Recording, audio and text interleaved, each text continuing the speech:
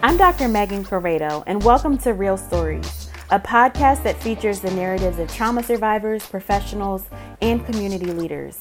Real Stories provides a platform for guests with diverse life experiences to voice and honor their unique narratives. During today's episode, we will be speaking with Jamie Brunson. Jamie, thank you so much for joining us. Oh, my pleasure. I'm glad to be here. Thank you. So tell us a little about who you are. Okay. I'm particularly drawn to a certain section of who I am based on what's happening around us today in the world between the pandemic and the social unrest and peaceful protests that are going on. Mm-hmm. So I am an African American woman who grew up in the late 60s and early 70s. Okay. And that has really shaped my perspective. I grew up in a suburb, and it's funny when you say suburb, people think wealthy, people think, you have life is great. And don't get me wrong, my family provided a wonderful, wonderful community for us to grow up in. But the community that I grew up in was segregated. Okay. And in fact, remains largely segregated today. Wow. We lived in the colored section. And unlike urban neighborhoods, where there are, hundreds of thousands of people of color, we were a small segregated community surrounded on all sides by whites, and some of them were very much committed to Jim Crow. Wow. And so even as a young person, I have memories of being, maybe 8 years old, being forced off the sidewalk by older white males. I can remember playing out front of our house, and frequently cars full of white males or even mixed gender carloads would drive through our neighborhood and call us the N-word and throw bottles and things out of their car at us, even us children. Wow. And do you remember that as a little girl? Oh, I do. Oh, I absolutely do. Because I didn't understand, the anger that was around me. I didn't understand what was going on. And so, I draw back to this kind of upbringing. And when I think about what's happening around us today, and so, when you ask me to tell you who I am very much an African American woman, seeing the world from this perspective.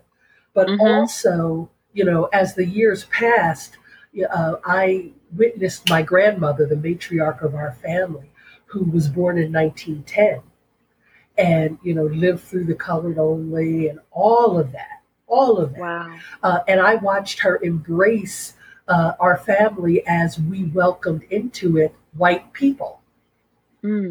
As my sister married an Italian man, and her children are all half Italian and half Black, and they're beautiful. And, my grandmother was always my role model. And so I look at the world from this perspective of, growing up in a world that was very much black and white, to seeing the world change from within my very own family.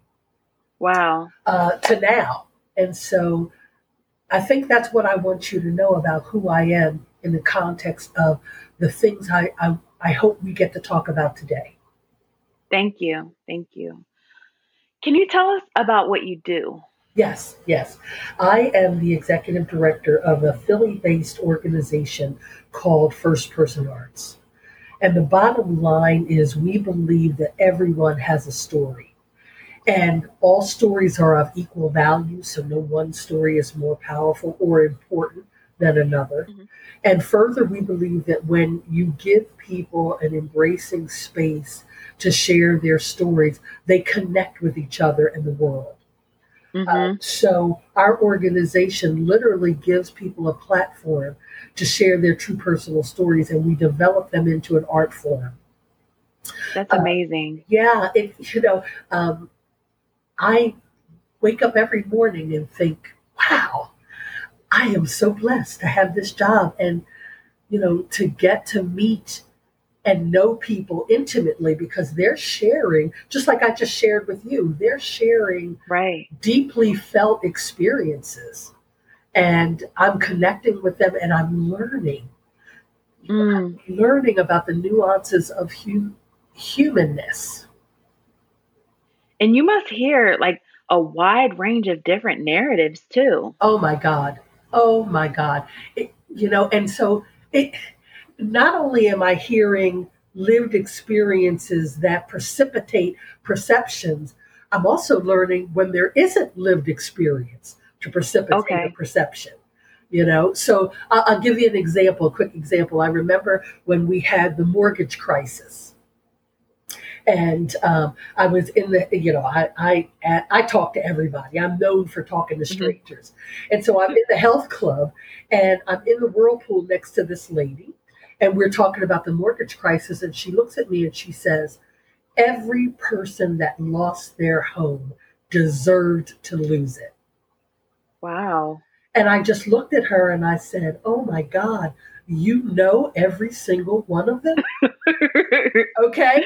And she was furious and she just got out of the whirlpool. And so, there's an example of someone with a perception and she has no idea. She has no real context for having that perception.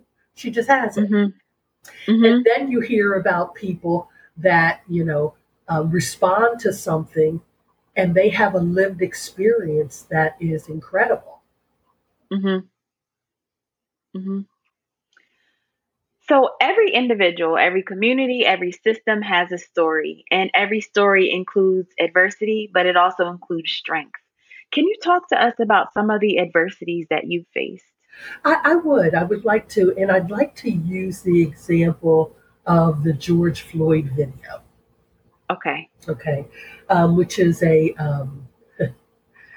a powerful example. So I just told you about my background and how I Mm-hmm. look at the world, where I look at the world from, and so I am looking at this George Floyd video, and what I'm seeing when we talk about what is what are some of the adversities that I face as a person with the history that I have, I look at that George Floyd video and I see a white person in power, a white male in power, with his Mm-hmm. knee on the throat of a grown black man who I am watching beg for his life and then finally call to his mother.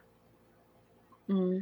And George Floyd, it starts out as George Floyd, but then George Floyd becomes my uncle, Mm-hmm. who wanted to go to college and was a star athlete and a great student and could not go to college and ended up as a postman. And there's nothing wrong with being a postman, but for him, he saw that as a failure. Okay. And I can remember his tears. The things that we don't, the things that we feel like children should never have to see grown men do.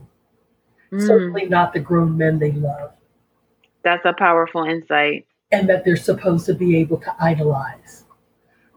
So for me to see George Floyd laying on the ground begging for his life and calling for his mama, that is something to me that no person, let alone a black person, should have to see, let alone a child. So for me, I saw George Floyd, then I saw my uncle, and then I thought about my great great uncle who went to World War One and came back shell shocked because his body just could not process what he saw and what he experienced as a black soldier fighting Mm-hmm. for this country.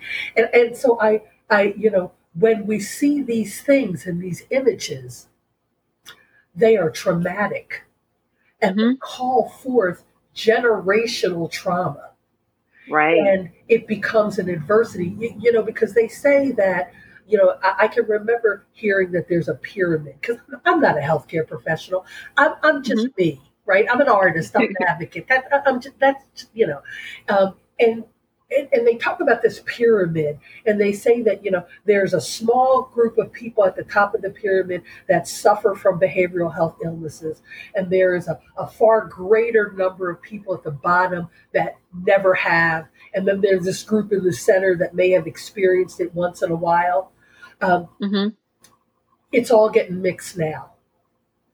It's all getting mixed now. People that may have never experienced behavioral health issues or may have only experienced it once or twice are being traumatized.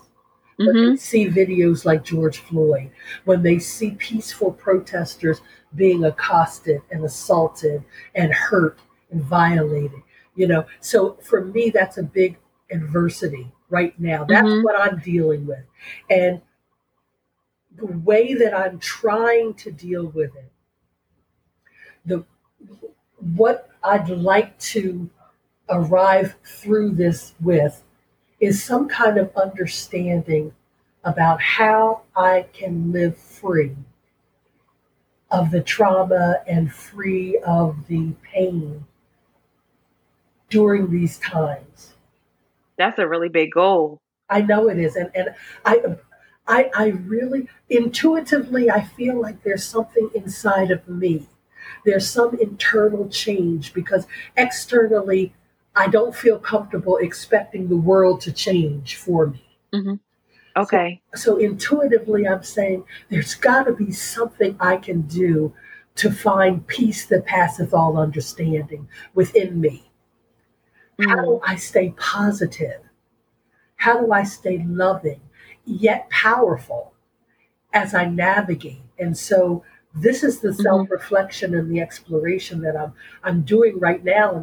And I'm doing it by talking to other people like you, Megan, Mm. and just saying, how can we learn to live free? Because I think it's something that's learned and maybe even accepted. Mm. And then thinking about so that's such a complex thing to think about, even what does freedom mean for us as individuals, Yeah. and then also thinking about the complexity of the traumas um, that you're mentioning, and that many other people are mentioning, how the trauma is not just one incident at one time that impacted one person. Um, these are traumas that are intergenerational, and the traumas that impact someone else in another city, in another vicinity, who we may have never even met before, may also create all of these other triggers, feelings, emotions Yes. inside of us. Yes. I remember seeing a protester from London, a black woman from London, and she was asked why was she out in London protesting George Floyd, and she Hmm. said, because I understand. And I wanted to cry. It was a bittersweet moment. On one hand, I thought George Floyd's life has impacted the entire world, how powerful. But on the other hand, it was, this woman in London understands.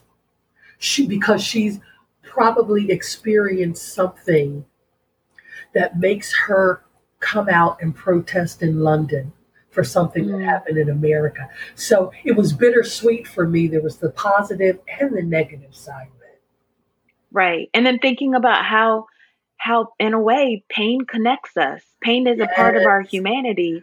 But then yes, also going back to what you mentioned, one of your goals being is to also, freedom is something else that connects us as human beings too. And how do we hold space for both of those things? right. Now, my friend Diane, who is the head of Women's Way, um, and she is clearly a woman, a white woman of privilege, who is deeply conscious, in my opinion, deeply conscious.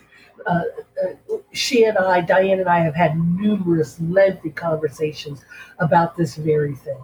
And Hmm. what Diane said, which I thought was really profound, is that she said she wanted to learn to live free so that she could allow others to live free.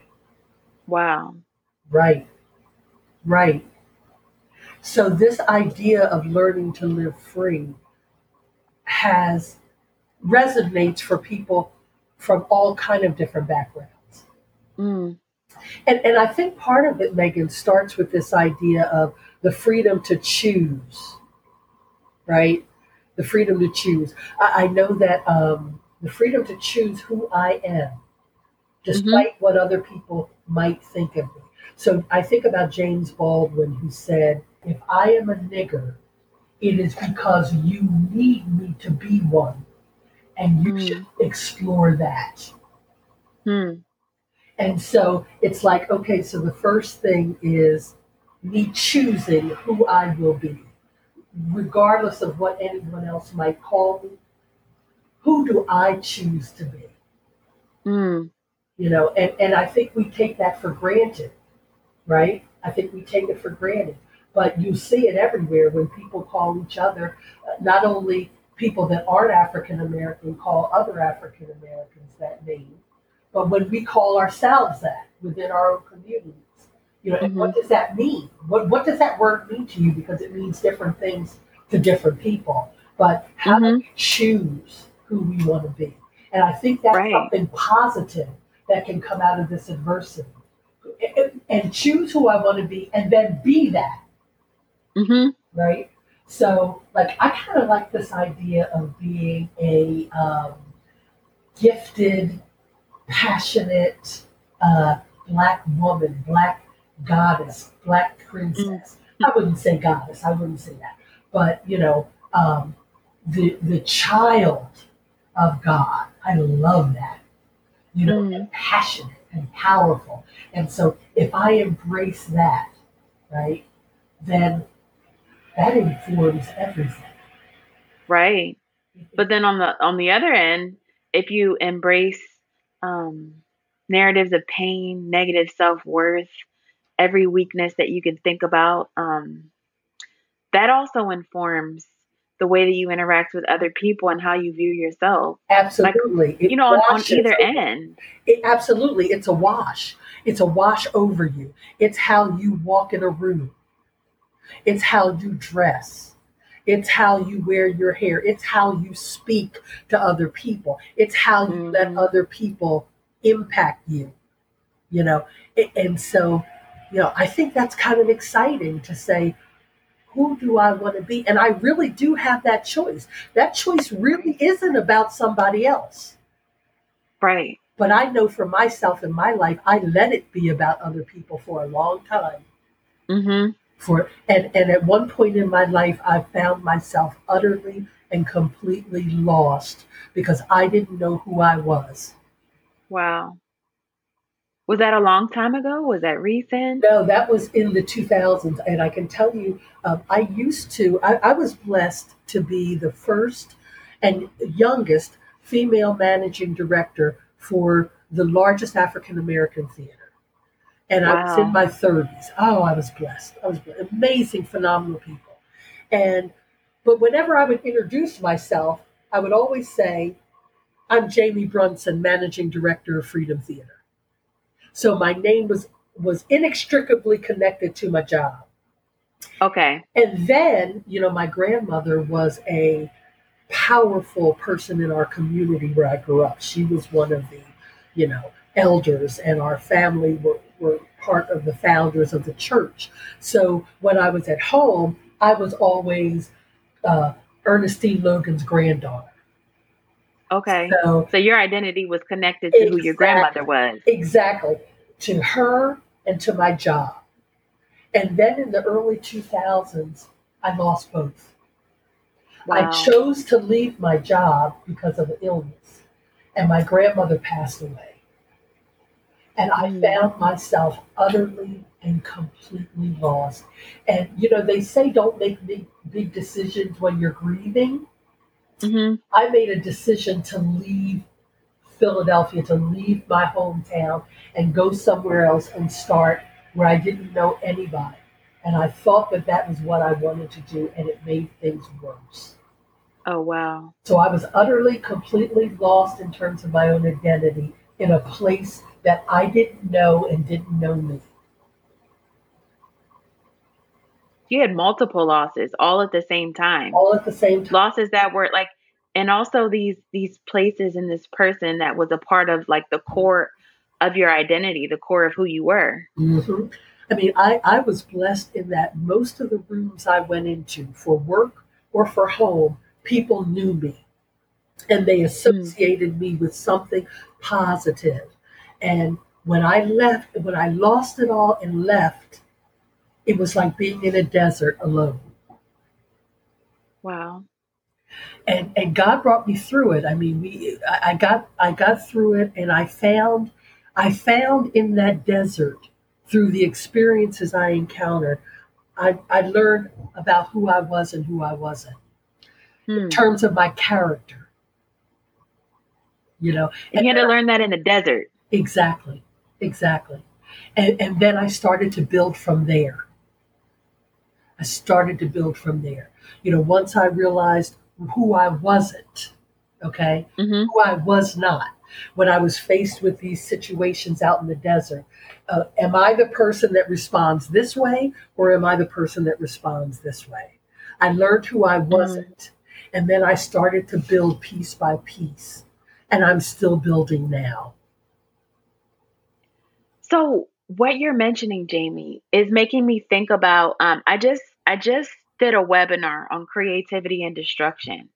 Wow. And this idea that we have to have the opposite, like opposites have to exist in our lives. And one of the main opposites that we face is creativity and destruction. And Wow. how, if we really want to be able to build something, something else has to be destroyed. If we want to paint, we have to destroy the paper or even the pigments in order to create the Wow. paint. To make a mosaic, you have to break glass. To write, you also have to edit and rip what you wrote to shreds with the red pen to build it back up again. And what you're mentioning, almost like it sounds like you almost had to let go of the identity that was to rebuild a new identity and to come to a deeper understanding of yourself. And it's true, and it's a step process. So if you can think about, when you go to the beach, you step into the water, you're wading into the water, and as you walk further in, you're more submerged, you get in deeper. Hmm. I'm at a point now after 18 years of rebuild. I'm still rebuilding. I'm still discovering things. I'm in a whole new phase now around reconnecting to beauty and to the great feminine and the feminine that is Mm. in me. Because, when I was out in the desert, I had to let a lot of that stuff go. I had to let the Mm. feminine go in order to rebuild. I had to set that aside. And so now, after 18 years, I'm in the water. I'm knee deep in the water, and I'm about to go in Hmm. deeper to rebuild that part of my life. Mm. And also thinking about how this is an ongoing process. Like sometimes we think that there'll be this definitive moment in our lives where we feel like we've arrived.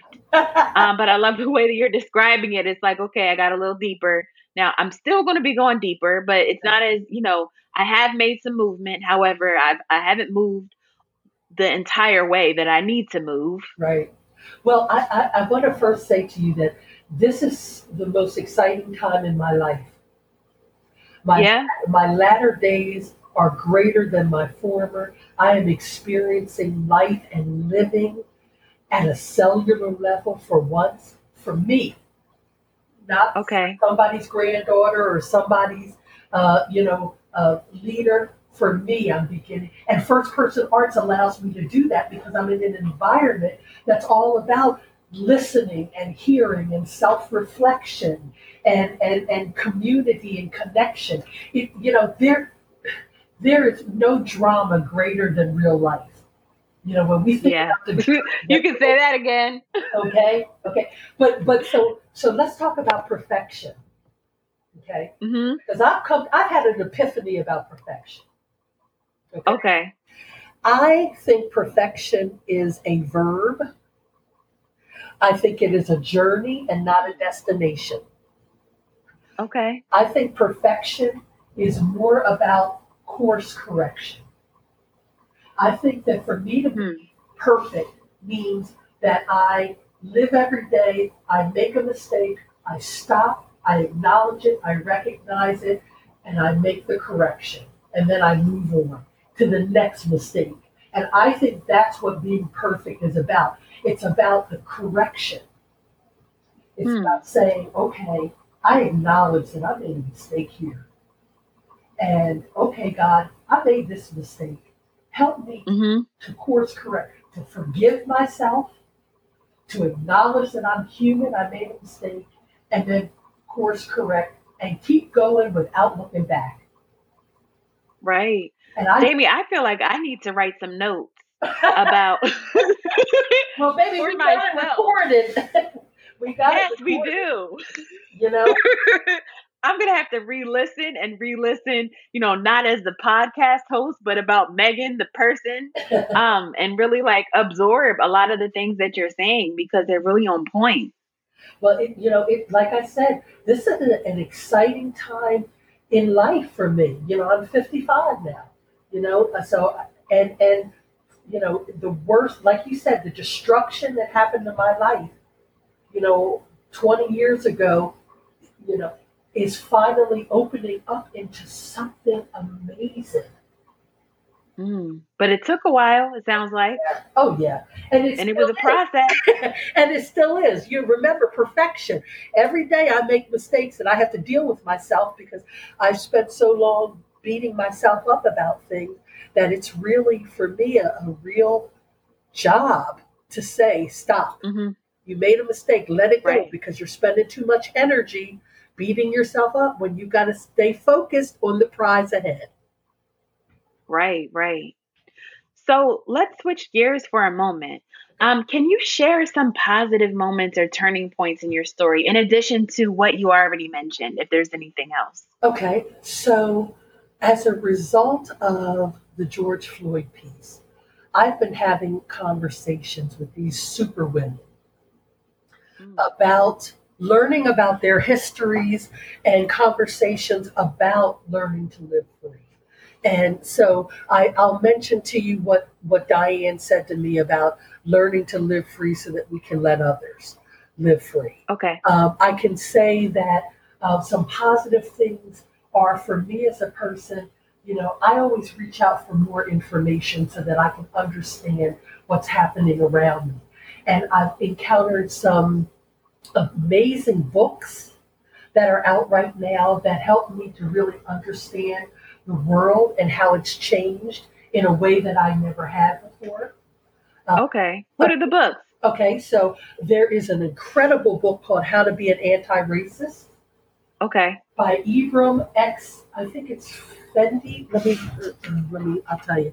And it is amazing. And what he says is, Ibram X. Kendi. And I'm paraphrasing and I'm not fully through the book yet, so forgive me if I get anything wrong. But basically, what I'm getting from the book is that the paradigm is not racist or not racist, or the dichotomy is not racist or not racist. It's racist or anti-racist, and Mm. and it goes along with my theory of perfection. So it's about, for me, it's about racism is something that is happening to all of us, every one of us. Right. It's like a Right. disease. It's like the pandemic. Okay. So if you think about it, right now in the world, we're experiencing a physical pandemic and a spiritual pandemic, which is racism. Okay. And so what he's saying is that, or what I think he's saying is that we can choose in a moment to have a racist response or an anti-racist response. Mm. And I really love that because it's like, and he's talking about how racism, you know, is rooted in power and policies Right. rather than any true reality. Did you know that President Clinton, during his term in office, he celebrated the release of scientific evidence that said 99.1% of humans are alike. Mm, I didn't know that. Exactly, because there was no press about it. Race is a mirage. The differences between people, a mirage. 99.1% of us are the same. So so learning this stuff is exciting. And it was all precipitated by what happened to George Floyd, all precipitated by the fact that I'm in isolation and, there's nothing on TV to watch. So, I'll read a book. Oh, okay. So Mm-hmm. now all of a sudden I got 5 books I'm reading. There's a book Wow. called The Condemnation of, I think, The Condemnation of Blacks, where he talks about how after emancipation, uh, a lot of blacks, and during the Jim Crow law, a lot of blacks were arrested for simply trying to exercise their newfound freedom. Mm. They talk about a young man that was stoned to death because they said he swam in the wrong side of the lake. Wow. So African American people were put in prison en masse. And then someone got the idea to collect the data. And because blacks were disproportionately in prison, they criminalized black people. They said, these black people should never have been emancipated because they're all criminals. Well, I'm not saying that 100% of them were wrongly in prison, but many of them were in jail simply because they tried to exercise their freedom. And this book highlights this experience. Exactly. And this is a Harvard-educated historian that wrote this book. So as we finish our conversation, is there anything else that you want to share with our audience? I want to share with our audience that I find you to be an incredible woman. Oh. I find the work that you do at Bryn Mawr and through your site, through Storiez, to be amazing, fruitful work. This conversation with you, I consider you a superwoman. Thank you. I've learned from listening to you. And I just, you yourself are a space for empowerment and understanding and growth. And I really appreciate that and want to encourage you to just keep doing what you're doing, keep growing, expand your territory because you're creating safe space. Thank you so much, Jamie. And I'm not very good at accepting compliments, but I am allowing your words to to absorb. And I really appreciate your words of encouragement. It really means a lot. Thank you for listening to Real Stories. The resources referenced by today's guest speaker will be included in the episode description. For more information about me, Dr. Megan Corrado, and my work with the Storiez Trauma Narrative Intervention, please visit my website, www.storiez.com. Also, feel free to follow my Storiez social media pages on Instagram, Facebook, and Twitter. Remember that for every story of trauma and adversity, there is always a story of strength and resilience.